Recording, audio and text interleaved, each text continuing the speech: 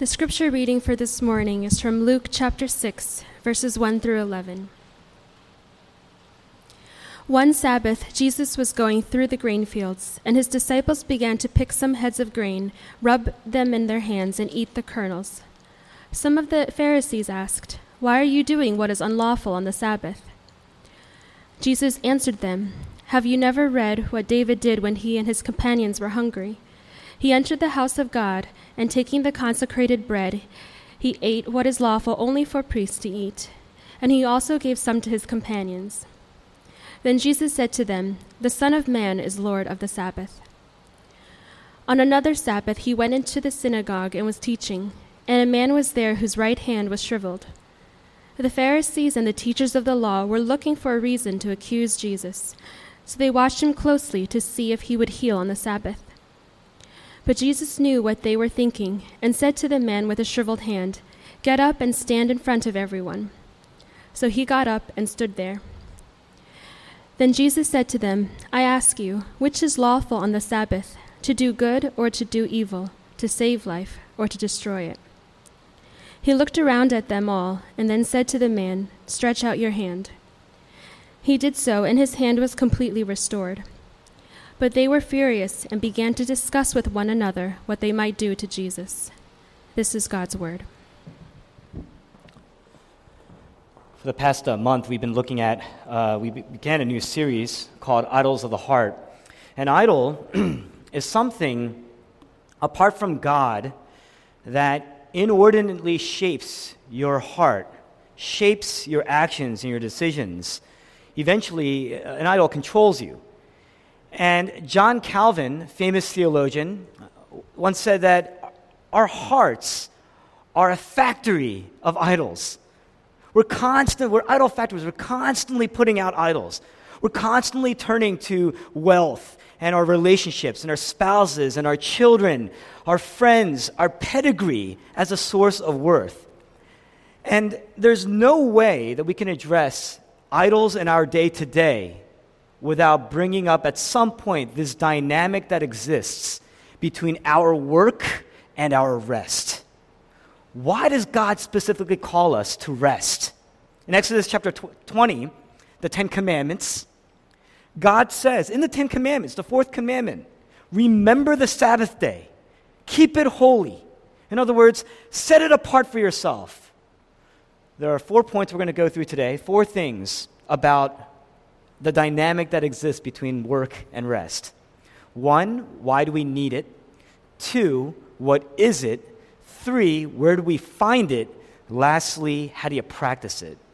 So, why do we need it? What is it? Rest. What is it? Where do you find real rest? How do you practice resting? First, we're going to go into why we need it. The passage begins, verses 1 and 2. You have Jesus and the disciples, and they're walking through a grain field, and they're hungry. And so what they do is to begin to eat the grain. But in order to eat the grain, they have to process the grain with their hands. And the Pharisees, they observe this, and they condemn them for working on the Sabbath because the very way that they're manually processing this grain on a day when they're supposed to be resting. Now, we look at this and we say, how legalistic. This is so legalistic. But if you notice, Jesus doesn't say, "Oh, the Son of Man does away with the Sabbath altogether. That's why it's okay." He doesn't say that. What he says is, rather, in verse 5, the Son of Man is the Lord of the Sabbath. The Lord of the Sabbath. He is the King of the Sabbath. He is the authority over the Sabbath. In other words, what he's saying is the Sabbath points to him, points to himself. Now, that's a remarkable statement, incredibly remarkable. But if you think about it, one of the most crucial things that we need in our lives is rest.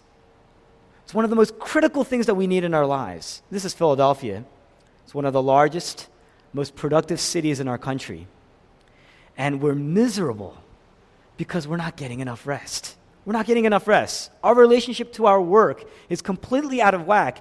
And if you think about it, we think the meaning of rest is I need to stop working or I need to take more vacation. And as a result, because of our skewed view of what rest is, we're still tired. We're incredibly tired. The ancients, they knew better. They were much more intentional because they knew that work on one hand could be abused. And as a result, work, on the other hand, can abuse you. They knew that. The ancients understood that. And so they knew that it's that need, that endless need to strive and achieve and accomplish things, it can control them. And so they knew that they needed to rest, to control the way they work. If you don't control the way you work, your work will ruin your families, your finances, ironically, your finances, your character, your health. It takes a tremendous discipline, a tremendous maturity in our lives to be able to rest. And it's even worse today. In our context today, it's even worse. I'm going to give you a few reasons as to why it's even worse, and then we're going to move into the next point. One of the reasons is because of the ebb and flow of our economy. Our jobs today are more insecure than they were in the past. Robert Reich, he is the former labor secretary who worked under President Clinton. In Clinton's first administration, he wrote a pretty important book. It's called The Future of Success. And without going into all the details of the book, one of the things that he concludes in this book, this is the labor secretary of the United States during the Clinton administration, he says with statistical evidence that the structure of labor, our labor force tomorrow, is more in flux, more dynamic than the traditional ways of viewing employment, how our mothers and our fathers viewed employment. And what that means is that era of seeing your current employer as a part of your family, that era of seeing your boss as like a family member, that your loyalty to your job, your loyalty to your group or your boss or your company, that loyalty is rapidly eroding. Not only do employees today view that as there's no way that they view their employers in that way. Their employers don't view them as family either, nor with loyalty towards them. In fact, most of us here, when you look at your career path, you don't envision a career path in the same institution that you started in. You think, oh, I'm going to move on after a few years. That's Robert Reich. That's what he says. And so because our jobs are more in flux, because of the ebb and flow of our economy, our jobs are more insecure, we're constantly working. Constantly working. The very nature of switching from one job to the next, you have to prove yourself all over again. That's one reason. The second reason, the cost of living, the cost of materials rapidly increasing, and the fact that people at the top, on the average, statistically, are making 100 to 200 more times than the people at the bottom. There's this constant pressure to produce, to keep up. Third, we have technology. Technology today enables you to work anywhere and everywhere. And because you can work anywhere and everywhere, we're constantly working. We're working all the time. And that compounded with the fact, number 4, our culture. You know, traditional cultures, they found meaning in life with their families. Their meaning, their source of worth was in their families. But in our culture today, we find more and more our meaning in what we do, in our work, in our career, in our titles, in our professions. Lastly, it's really our hearts. Thus, the meaning of our sermon series. You know, before sin ever came into the world, if you look at Genesis chapter 2, before sin ever came into the world, there was work, there was family, and there was rest. Before sin ever entered into our lives, we had work and rest. And that's an interesting thing, that man in paradise, man in his complete state, still worked. He still had a job. God had placed him as a vice ruler. He said, subdue the earth. That was his job. You saw that because Adam was starting to name the animals. To name something is to subdue, to control, to claim ownership over it, to tend to it. But because of sin, because of the curse of sin, we see this in just one chapter later, Genesis chapter 3, work became broken. Part of the curse is, by the sweat of your brow you will work now. Right? The land will not produce for you. And as a result, we're overworking like crazy. We're more desperate than ever to rest. We're more desperate than ever, on the other hand, to work. One of my favorite movies is Chariots of Fire. It was a Best Picture in 1984. And it's a true story. It's about Eric Liddell, who was a Scotsman, who was an Olympic runner and an Olympic sprinter. And he had won the gold medal. And in the Olympics, he is a Christian. It's a true story. Later on, he ended up going to China on missions, and actually he was martyred while he was out there in an internment camp. Now, in this movie, he's walking with his sister, And his sister asks him at one point, why do you run? Why do you like running so much? And what Eric Liddell, he says is this. He says, I believe that God had made me for a purpose, but he also made me fast. And when I run, I feel his pleasure. Now, Liddell in this book is in this movie is juxtaposed by his, I guess, competitive rival, who is Harold Abrams. Harold Abrams, on the other hand, is obsessed with winning. He needs to win. He's desperate to beat Eric Liddell. And before this incredible race that he runs, what does he say? He says, I will raise my eyes. This is his reason for why he runs. He says, I will raise my eyes and look down that corridor 4 feet wide with 10 lonely seconds to justify my whole existence. But will I? He never knows where he stands. He says, but will I? And as a result, we're just like that. As a result, we're working and we're slaving and we're working to prove ourselves.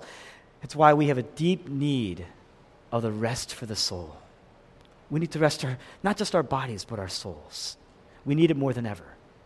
That's the first point. It's why we need it. Second point is, what is it? What does it mean to rest? The Pharisees say in verse 2, they tell Jesus, they say, you're violating the Sabbath. And Jesus responds kind of with a case study in verses 3 to 5. He says, David, I'm just going to kind of paraphrase this. He says, David, he entered the house of God when his companions were hungry. And what they did was they took the holy bread, they took the consecrated bread, and they ate what was lawful really only for priests. They violated the Sabbath, they violated the law. And he references 1 Samuel chapter 21, and really what Jesus is saying here, he's saying, David, he was never condemned for that. He was never condemned, even though he violated the law. And he's inviting the Pharisees, he's inviting all of us to really think through the implications of that, because basically what he's saying is the Sabbath was set aside. Now keep in mind, there's no place in the Bible, I want to make sure that we're all clear here, there's no place in the Bible where the moral law is ever set aside. But he says the Sabbath law here is set aside. Now, what he's explaining here, when he says the Son of Man is the Lord of the Sabbath law points to me. That's what he's saying. Whenever you see a law that's being set aside, what he's saying, especially like this, he's saying that the law was set aside because it was merely provisional. It was a provision for something else that's going to come and really provide in full. It was a temporary establishment pointing to something that will ultimately fulfill that law. What he's really saying is that the Sabbath law is a provisional law, and it ends when something comes to make it obsolete, when something comes to supersede that law, to overrule in a way, to take the place of that law. What made the Sabbath laws, not the Sabbath, but the Sabbath law, obsolete? In verse 5, he says, I am the Lord of the Sabbath. I am the one to whom these regulations point to. These laws exist. These Sabbath laws, these rules, these regulations, they exist because they point to me. They point to who I am. I am the reason as a result that they're obsolete. I am the Lord of your rest. I can give you rest if you just come to me, which means if you haven't come to Jesus, you will never find rest. You will never find the rest that we need. What is it? In Genesis chapter 1, verses 31 to chapter 2, verse 3, it's printed in your call to worship. What's going on there? Now, you got to think, in chapter 1, God creates the heavens and the earth, and he creates, basically in a system of 6 days, he's creating all of creation that we see. And in each day, he kind of culminates each day, and he says, it's good. He creates the land, he says, it's good. He creates the sea, he says, it's good. He creates land creatures, he says, it's good. He creates the sea creatures, good. The birds there, he says, it's good. Every day he creates, he says, it's good, it's good, it's good. Finally, you get to verse 31 of chapter 1. He looks at everything that he creates, and he sees all that he creates, and he says, it's very good. He's utterly satisfied. He says, very good. By the seventh day, he's finished with his work. He rests. He blesses that day. He makes it holy. He sets it apart because he himself rested. That's the Sabbath. Now, what is it? The Sabbath is to look at your work, all that you have done, all that you've created. If you're a student, it's when you get to take a look at all that you've done, all that you've studied, all that you've labored over. If you've been working in any type of profession, any type of career, it's to take the time to deliberately rest, to look back on all that you've done, all that you've built, all that you've created. Now, we're in the habit of looking at all that we haven't done, all that there's left to do, all that we failed. That's our sin nature. That's the effect of the curse. But the Sabbath is to look at everything that you've done and to say, like God, we were created in His image, very good. I'm satisfied. To be completely satisfied with what you've done. It's the only way you're ever going to stop working. It's the only way you're ever going to be free from the curse of work. By being satisfied with what you've done. To be satisfied, no matter what the circumstances, no matter what you have left to do, no matter how you're being compensated for it. You know, the Apostle Paul, he's a great apostle in the New Testament. And before he became a Christian, he was a Pharisee. And as a Pharisee, he was brilliantly educated. They say perhaps one of the smartest people, one of the most intelligent people in world history. He was brilliantly educated. He was wealthy, implied he was very wealthy. He had a great reputation. He was an incredibly moral person. And yet, he was incredibly bitter, incredibly angry. So angry to the degree that he had a hand in the murder, in the martyring of many Christians. The threat to this small sect of Jews that were rising up, proclaiming Jesus Christ as their only Lord and Savior, was such a threat to his righteousness that he had a hand in the murder of Christians. Now, if you think about it, what could get a person who's so morally righteous to be so angry and bitter and threatened? It was because it was about the doing. He was violently angry, violently dissatisfied, and it's why it's amazing. After he becomes a Christian, at the end of his life, in Philippians chapter 4, Paul writes, I've learned what it means to be content, to be satisfied, to be utterly satisfied. Paul says, it doesn't matter the circumstance. I've learned to become content in all circumstances. I can do all things, that famous verse, I can do all things in Christ. Now, we know that sin goes against that. Sin combats that. Our sin brings this natural inclination for us to always focus on more to do. There's so much more to do. I have to finish. I need to finish this before I rest. I need to do this or else I can't rest. Sin places our minds always on our work, always on what more is left to do. We call it, we're preoccupied. To be preoccupied is what? To be before occupied, right? Before you're even working, you're working. That's what preoccupation is, and we're disturbed by that. And if you're disturbed by that and preoccupied by that, you're going to be angered by that. It's going to dissatisfy you. The gospel teaches us to rest in Christ, the finished work of Christ. He finished it. It is finished, he said. The work is done. The only work that can never be satisfied has been satisfied in Christ. And so we can be satisfied in him, and we can rest. That's what rest is. That's rest. That's what the Sabbath is. Now, point 3, where do you find it? In verse 5, Jesus says, the Son of Man is the Lord of the Sabbath. He is the authority over your Sabbath. All our lives, we're pushing because we're under the notion that if I push enough over X amount of years, I can rest. But the thing is, sin combats that. We just said that. Sin goes against that because there's always going to be more to do. And once you're done, once you think, now I can rest, and you actually rest, even that's not going to be restful. Why? Because you wish you can do. It's that natural inclination. Now I have nothing to do. Who am I now? You see? And so verse 5 says, the Son of Man is the authority over our rest. He's the only one that can give you rest. Where do you find it? The author of Hebrews, the book of Hebrews, in chapter 4, he says, there remains then a Sabbath rest for the people of God. What he's saying is, if you're a Christian, there remains a Sabbath rest for you. There is a Sabbath for you.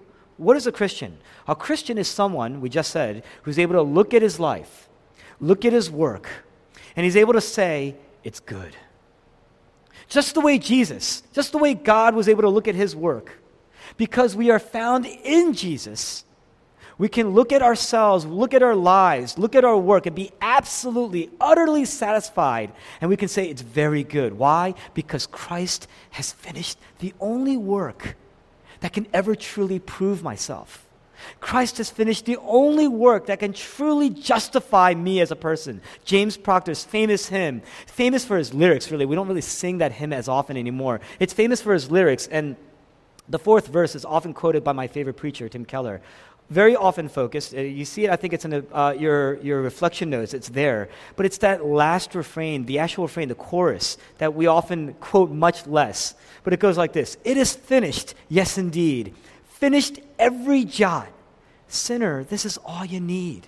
Tell me, is it not? It's done. It's very good. We can rest in that. Leisure time, vacations, that rests the outer person. You need that too. You actually need to practice that more. But it's not enough. It's never sufficient to rest the inner person, the soul of the person. That's what the Sabbath is about. The Sabbath is about honoring the image of God. We were created, we were built in God's image. And so we were really built to glorify, to honor the image that we were created in. So to be built, we're never satisfied with our bodies. And so what do? We work. But the thing is, it's to be satisfied being created in God's image.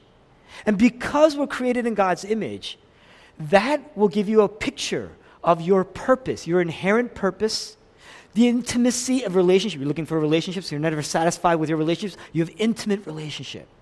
You're never satisfied with your body, you are created in God's image. It gives you an inherent sense of power and purpose and mission, and that gives you a view of who you are, your significance, your sense of worth. We're absolutely lost. The Bible says we are absolutely lost when you don't really know that, when you don't trust that. We're absolutely lost. Now, I don't like quoting a lot of modern movies that just recently came out, but I have to do this. You ever seen the movie Creed? If you're from Philadelphia, you have to see Creed. You got to see Creed if you're from Philadelphia. Why does Adonis Creed fight? Why does he fight? I mean, it's part of his legacy. And so that's why he's working. And he's sweating. And he's bleeding. I mean, round by round, he looks more and more a mess. Why is he working? Why is he sweating? Why is he bleeding? Why is he willing to get beat up over and over? He's just getting pummeled in this match. But being created in the image of God. You know, he's sitting there in the movie, and Rocky, the other protagonist in the movie, he's about to call it. He's about to call a fight. I'm not giving anything away, okay? He's about to call a fight. And Creed says, but I need to prove it. And Rocky says, why? Prove what? And he says, I need to prove that I'm not a mistake. I need to prove that I'm not a mistake. And that's why he's working. To be created in the image of God means that you have inherent value. You have inherent significance.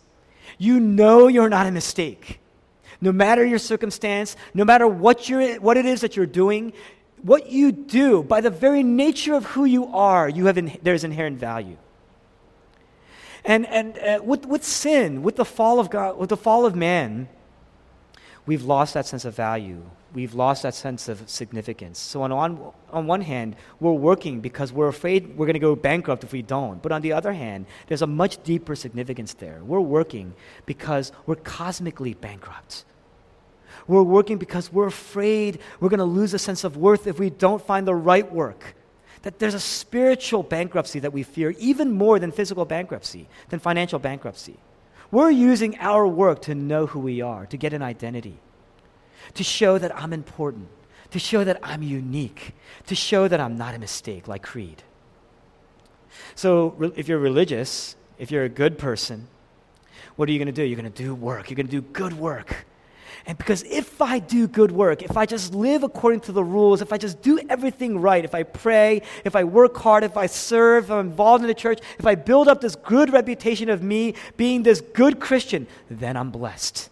then I will be acceptable. Because if I'm acceptable before other people, surely inherently we don't actually say that, but we believe in our hearts, if I have a good reputation, if I built up a good reputation by being a good person, then I must be acceptable before God. On the other hand, you have secularists. Secularists, they don't necessarily hold God up as a standard. They don't really believe God. They're irreligious oftentimes, right? But they set standards for themselves. If I just set up these standards, if I live up to these standards, you may not view yourself as being created in God's image, or maybe there's the concept of God that you believe, but what you're going to say is, it's my self-image that I need to build up. So, and it rests on how well I meet up to my own standards or some other standard that's been set up for you. And so what are you doing? Whether you're religious or irreligious, whether you're in the church or outside of the church, you're just constantly working. What you're doing is you're saying, I need to finish the work. I need to finish. But you're never going to finish if you think that way, because there's always going to be more. And you're never going to be satisfied. There's never going to be a time in our lives where we say, it is done. Whatever it is that I need to prove is done. You can't do that. The Bible says it's utterly impossible. Jesus Christ, in Matthew chapter 11, he says, come to me if you're tired. Come to me if you're weary, and I will give you rest for your souls. That's what he says. He says, you can't find it anywhere else. Come to me. He says, my burden is easy. My yoke is light. The author of Hebrews says, there remains then a Sabbath rest for the people of God. He's pointing to Christ. Jesus says, come to me, and I will give you rest. There remains a rest, a Sabbath rest for the people of God. It's Christ. He's pointing to Christ. He says, he is your rest. Jesus says, everyone else is trying to find rest by gaining some sort of worth in their work, in what they do, by just working. Now, think about it. It works in other ways, too. It's not just in our work, because it goes even deeper. If you're living in guilt, what you're saying is, I need to work to make it right. And so I need to just work, and I need to prove myself, and I need to prove to people that I've changed, and I need to work for their favor. You're doing the same thing, you see? There's a restlessness that comes from that. You're never going to be able to rest, because you will never know, like in Chariots of Fire, Harold Abrams, you're going to say, but will I? You'll never know where you stand. And people like that, it always takes one thing to destroy everything you've built up. Trust me, I know. It only takes one thing to break down everything that you built up. Jesus says, everyone's trying to get an identity through something, but you can only find it through me. Only through me can you look at yourself in your brokenness. Only through me can you look at yourself in your failures. Only through me can you look at yourself in your striving. You can look at your work in your failures and say, whether you succeeded or failed, can you say, it is done? Because the only work that can truly prove you, the only work that can prove you are not a mistake, the only work that can prove your significance and value and worth, is the work that Christ has done. Be satisfied in that. Look at that and say, very good. Now, that's where you find it. So we talked about why we need it, because we are in a state of constant flux in the world, and we're constantly working. We talked about what it is. It's finding utter satisfaction in all the work that you've done, in who you are, because you are created in the image of God. We talked about where you can find it. You can't find it in anything else. Everything else just perpetuates the cycle of work and restlessness. But you can find it in the person of Jesus Christ, because he is the Lord of the Sabbath. He gives you rest. He says, come to me. You can find it in him. Jesus says, I'm the Lord of the Sabbath. Now, how do you practice it? First, we have to find a scriptural bearing in all this. In that second half of this passage, I'm going to kind of walk us through this here. Jesus, the Son of Man, is the Lord of the Sabbath. And really that passage is broken up into two kind of case studies or vignettes there. And the first one, it's the disciples as they were kind of walking through the grain fields. Jesus says that critical verse right in the middle, verse 5, the Son of Man is the Lord of the Sabbath. And then you look at the latter half of that. He comes and he sees there's this man whose hand is shriveled, so he can't work. He He can't work if he wanted to, if he tried. So you can look at the sum of all of our restlessness, and the sum of all of our valuelessness, and the sum of all of our seeking of significance. And this man can't find it. He can't find it anywhere because he can't even do it himself. He is completely unable. That is a picture of who we are, even at our best. And here we are. Here's the Son of Man. Here's this man whose hand is shriveled. And so in front of the Pharisees, Jesus publicly asks. He sees this man with a shriveled hand, and he knows that the Pharisees are watching him. And he stands in front of them. He asks, which is more lawful, to do good or to do evil on the Sabbath? To save life or to destroy life on the Sabbath? And then he looks around, and he tells the man, stretch out your hand. And the man is able to stretch out his hand. He is completely restored. And that just infuriates the Pharisees. They don't look at that. They're amazed, but they want to kill him. It really sets in motion all the more their desire, their infuriation with him, and they want to destroy him. They want to kill him. Why do they do that? In verse 5, why does he do that? In verse 5, he says, the Son of Man is the Lord of the Sabbath. He rules over, he has authority over the Sabbath. I am the one to whom the Sabbath law points. The Sabbath laws were just a mere provision for me. Look at the power of Christ and what he does on the Sabbath. He's restoring. Look at the compassion of Christ. He is restoring. Look at the love of Christ. Look at the wisdom of Christ in his teaching the Pharisees, who are educated scholars in the Bible. Now, what he's claiming here in being the Son of Man and having authority over the Sabbath, who is the author of the Sabbath? It was Christ. It was God. In Exodus 20, the Ten Commandments, he is the authority over the Sabbath. The Son of Man is claiming to be God. Jesus is claiming to be God, and that's the reason why they wanted to kill him. But get this, that's the reason, that's what makes him the Lord of the Sabbath. The very fact that they want to kill him, it sets in motion what actually makes him. They're, in a way, trying to prevent him from being the Lord. It actually makes him the Lord. How does that happen? It's through his brokenness. Why? In Mark chapter 1, Jesus is being baptized. And what happens is the heavens open up and the Spirit of God descends. It says the Spirit of God descends on him like a dove. And a voice comes out of the heavens and he says, this is my Son, whom I love. What he's looking, this is the Father looking at the Son. He says, this is the Sabbath. Very good. That's what he's saying. Right? He's looking at his Son and he's doting on his Son. He's pleased with his Son. He says, very good. But on the cross, what do you see? Jesus, he's sweating. Jesus is bleeding. Jesus is beaten up. Round after round, he's being beaten up. And he's bleeding. And on the cross, he's writhing.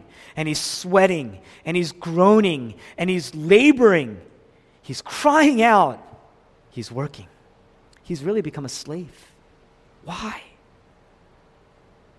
On the cross, Jesus is experiencing the infinite restlessness, the infinite work, the ultimate spiritual restlessness. He says, my God, why have you forsaken me? What he's saying is, my God has abandoned me. My God has rejected me. I was acceptable. He said, pleased. Yeah, I'm very good. That's the benediction. He is pleased with me. Now he's saying he has rejected me. He has abandoned me. He has turned his face from me. I have now become the curse.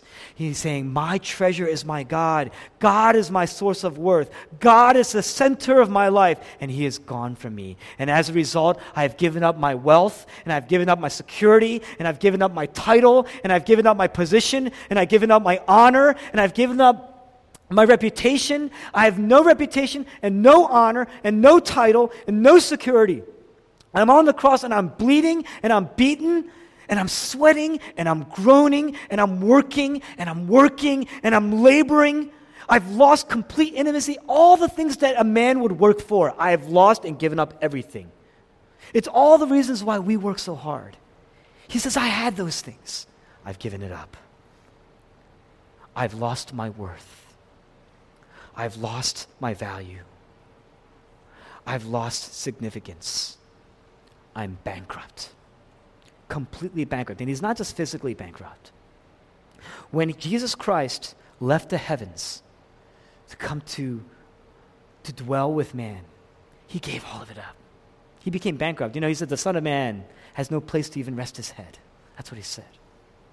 And yet this man, this work, he is the Sabbath. He did it so he could become our Sabbath. Before, in creation, as God in this formless world, he says, let there be light. He said the earth before was formless and void and empty, and the Spirit of God was hovering over the waters, which means that God, even when the earth, when there was nothing, was sovereign over all creation, all that would come to be, all that there ever was. There was God, and he created. And he said it was good, and it was good, and it was good. Why? Because what is he doing? What is creation? What is work? It's to take something that is nothing, an empty spreadsheet, and to start putting stuff in there, and what are you doing? You're building a model. And you may look at that and say, that is not, I used to tell, people used to ask me, what do you do? And I used to tell them, well, I'm this and I'm that. And they're like, wow, that sounds like really important work. And I said, well, actually, if you really think about it, it's not very important. What I do is I get in the morning at 8:30, because if I don't, then my boss will get mad. So I'm going to get in at 8:30. And it takes about 5 minutes to, log in. And then once I log in, I pull up a spreadsheet, the same spreadsheet that I've been working on for an entire week. And I'm just popping in numbers and then rechecking the numbers. And then I realize something went wrong. Then I got to fix the model. What are you doing? You see, you're taking something that was once nothing, and you're building something. It doesn't matter who it serves, because the very person that's working in it, there's inherent value in what you do. And it's a redeemable work, because somebody is benefiting from that work. Now, it might not be saving lives directly. Some of you are saving lives directly. That you can see the implicit and explicit value. But the thing is, some of us say, I don't really see the explicit value. But I want to tell you, there is value in what you do. There is honor in what you're doing, no matter what it is that you do. But that's the beauty of work in and of itself. But what you're really doing is you're creating the image of God. And what is God doing? He is taking that was formless and void, and he's bringing cohesion into that thing. He's building. He's creating. So before in creation there was cohesion, and he says it was very good. Here, what do you see on the cross? Jesus is falling apart. Jesus is decreated. The Trinity was torn apart because God had abandoned his Son. And as the Trinity is being torn apart, not only is being decreated, he's saying, even more importantly, I'm experiencing the spiritual, the cosmic incohesion, incoherence, the cosmic incoherence, the separation. And as a result, I am dissatisfied. I'm utterly dissatisfied. I am broken. Why did he do that? I mean, Jesus Christ never needed to prove his worth. It was to prove your worth. It was to prove our worth. 2 Corinthians chapter 5, verse 21. God made him who had no sin to become sin, what? For us. So that in him we might become the righteousness of God. Righteousness, in a sense, means approval. We could become worthy before God. 2 Corinthians chapter 8, verse 9. For you know the grace of our Lord Jesus Christ. Yet though he was rich, he became poor, so that you, through his poverty, might become rich. We become rich in him. We become a treasure in him. We become wealthy in him. We become valuable in him. Do you see that? Jesus suffered the cosmic bankruptcy of the separation and the wrath of God, so that we can experience the ultimate satisfaction of being found in him. That's the gospel. The cross says, you are worthy. The cross proves you are not a mistake. The cross proves your significance. The cross proves your value. Why does Adonis Creed keep fighting? To prove that he's not a mistake. Jesus labors and endures. Why? To prove you are not a mistake. You are of ultimate significance. And this is why he says on the cross, it's done. When he says it is finished, he's saying, I've done the work. The actual language, what he's really saying is the debt is paid, because there's this cosmic debt that makes us work. When you're in debt, you're always working. You have to work to pay off the debt. you're never going to be able to rest until you pay off the debt, right? Jesus Christ on the cross says, it's finished. The transaction is made. The debt is paid. Some of you, the social app Venmo, you owe somebody money, boom, you pay the debt, right? Jesus is saying, cosmically, that debt has been transferred. It's paid. Completely paid. If you're a perfectionist, you're still trying to finish the work. You're still trying to finish the work. It's finished. There are people in here who have failed in their work, and so now they have to work even harder. I need to recover, or I just need to prove myself. You're still trying to finish the work. There are people in here living with guilt in their lives, and they're constantly in a perpetual state of work. Jesus Christ said, it is finished. That debt has been paid. Jesus labored. Jesus paid the price so that you can rest. He is the Lord of the Sabbath. If you come to him, he will give it to you. He will give it to you. The only prerequisite is what? Jesus, I'm tired. I'm spiritually tired. I've been working all my life. I need to rest. The gospel, a Christian, is someone who can say, God accepts me, not based on my record, but on his record, on the record of Christ. Not based on my works, but on the work of Christ. Not based on my goodness, but on the goodness of Christ. Transferred to me so that when God looks at me, he can say, very good. Very good. That's significant. Very significant. The high priest, Hebrews chapter 1, the high priest, he says Jesus sits at the right hand of God. Very significant because the high priest, after doing his priestly work, he never sits. He never sits. Once a year, the high priest enters in, and he goes into the most holy place, and he performs the sacrifice, the rituals of sacrifice to atone for the entire nation. But he never sits down. Why? Because it was a provisional law. That was merely a provision in waiting for Christ who will come. And that's why in our Apostles' Creed we recite what? He ascended into heaven and what? He sits at the right hand of God, the Father Almighty. From there he will come to judge the living and the dead. He rests because it is done. And because he rests in saying it is done, every time you look at the cross, you can rest and say it is done. It is finished, yes indeed. Finished every jot. Sinner, this is all you need. Tell me, is it not? I'm just going to take a few minutes to practically talk. We talked about the scriptural foundation for this. It is written. It is truth. It is sealed. How do you practice it? Very quick things. I'm going to run through this very quickly, okay? If you're taking notes, I'm sorry. I'm going to just run through it very quickly, all right? 1, see Sabbath as your deep satisfaction. Okay, you got to look at your Sabbath. You got to look at yourself, and you look at your life. You have to remind yourself that God's love for you is enough. That God's satisfaction in you isn't enough. Is it? Is it enough for you? There's a pastor that I respect. I used to, especially his writings. One of the things he says is he said that in order to remind him, pastors, they work all the time. They're always working. A 40-hour week that doesn't exist for a pastor. And he says what he would do is every night he would go to sleep to remind himself of the gospel. He recounts everything he did during the day as he's falling asleep. It's how some people count sheep. This is what the pastor does. He says, I basically lie down and I recount everything that I've done. And every time I say, yeah, I did this, I remind myself. But that alone would never save you. So Jesus Christ had to cover over it. And I did this, but Jesus Christ covered over that. And I did this, and Jesus Christ covered over that. And then he takes a look at every area where he's failed that he can at least think of. And he reminds himself as he's dozing off into his sleep, but Jesus Christ covered over that too.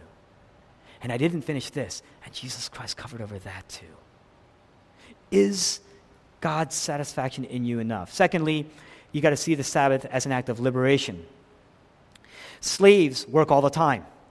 So if you're working all the time, you're actually a slave. That's the definition of a slave. A slave never rests. Now you have a master that will never overwork you. Will you abandon other masters? Then you are free. You are utterly free. What role do your idols play in your work? Another way of asking that is, how does money, how does your security, how do your relationships, how does your need to prove yourself make you a slave? Do you have the power? Have you ever said no? The buck stops here. The line is drawn here. Anybody here will say, oh yeah, I could do that. Have you done it, is what I'm asking. If you haven't, then you're a slave. Thirdly, can you see your Sabbath as an act of dependence? You see the dynamic here? Satisfaction, freedom, now dependence. Can you see your Sabbath as an act of dependence on Christ? In the agrarian culture, you tilled the land 7 days. It's not like the plant stopped growing on the seventh day, right? We can shut down our business, and we can say, okay, I'm going to rest. But the thing is, back in the day, the plants kept growing. The land kept growing. The cows still have to eat. But the thing is, you rested on the seventh day, which meant there was one less day of productivity. It meant that they had to trust that God would provide them sufficiently through those 7 days, even though they would work on one less day. And they weren't just doing that because they were good people. They weren't. God was buffeting their natural tendency to work. Can you say, we are not in control of our careers, we are not in control of our futures, we are not in control of our work or our rest. The only one who can provide is God and God alone. And he tells you, God is the only one who will truly, he knows all, he has preordained all, he is the only one in control. Can you submit to him? He's the only one who provides. And he is telling you, you need to rest. Can you surrender control? Can you do that? The first, satisfaction, will give birth to your joy. The second, your liberation, will give birth to your contentment. The third one, when you give up things because of the gospel, it will give you wisdom. It gives birth to wisdom. Now, I'm going to finish with just a couple of notes very quickly, even quicker. And a lot of this is outlined, and that's why I don't need to, if you really want to go into it, listen to Tim Keller's sermon on work and rest. He's got several. A lot of this comes from him. How do you observe the Sabbath practically? 1, take more Sabbath, okay? Observe it for once. Be accountable to it. Commit to stopping work at a designated time. 2, you got to balance your Sabbath. There are many ways that we rest, okay? The ancients knew this. We know this. There are many ways many dimensions of rest. 1, there's recreational rest. Physical activity is a form of rest, right? Take vacation, go out and play sports, work out. There's meditative rest. To meditate is to reflect on the work of Christ that's done for you. That's why we read Scripture. That's why we meditate. We think about what Christ has done. How does anything you read in the Bible point to what Christ has done? Third, contemplative rest. Reflect on the work of Christ and who you are. The first one, meditative rest, is reflecting on the work of Christ and reflecting on who he is, what he did. The second one is reflecting on the work of Christ, contemplative rest, reflecting on the work of Christ and it revealing who you are.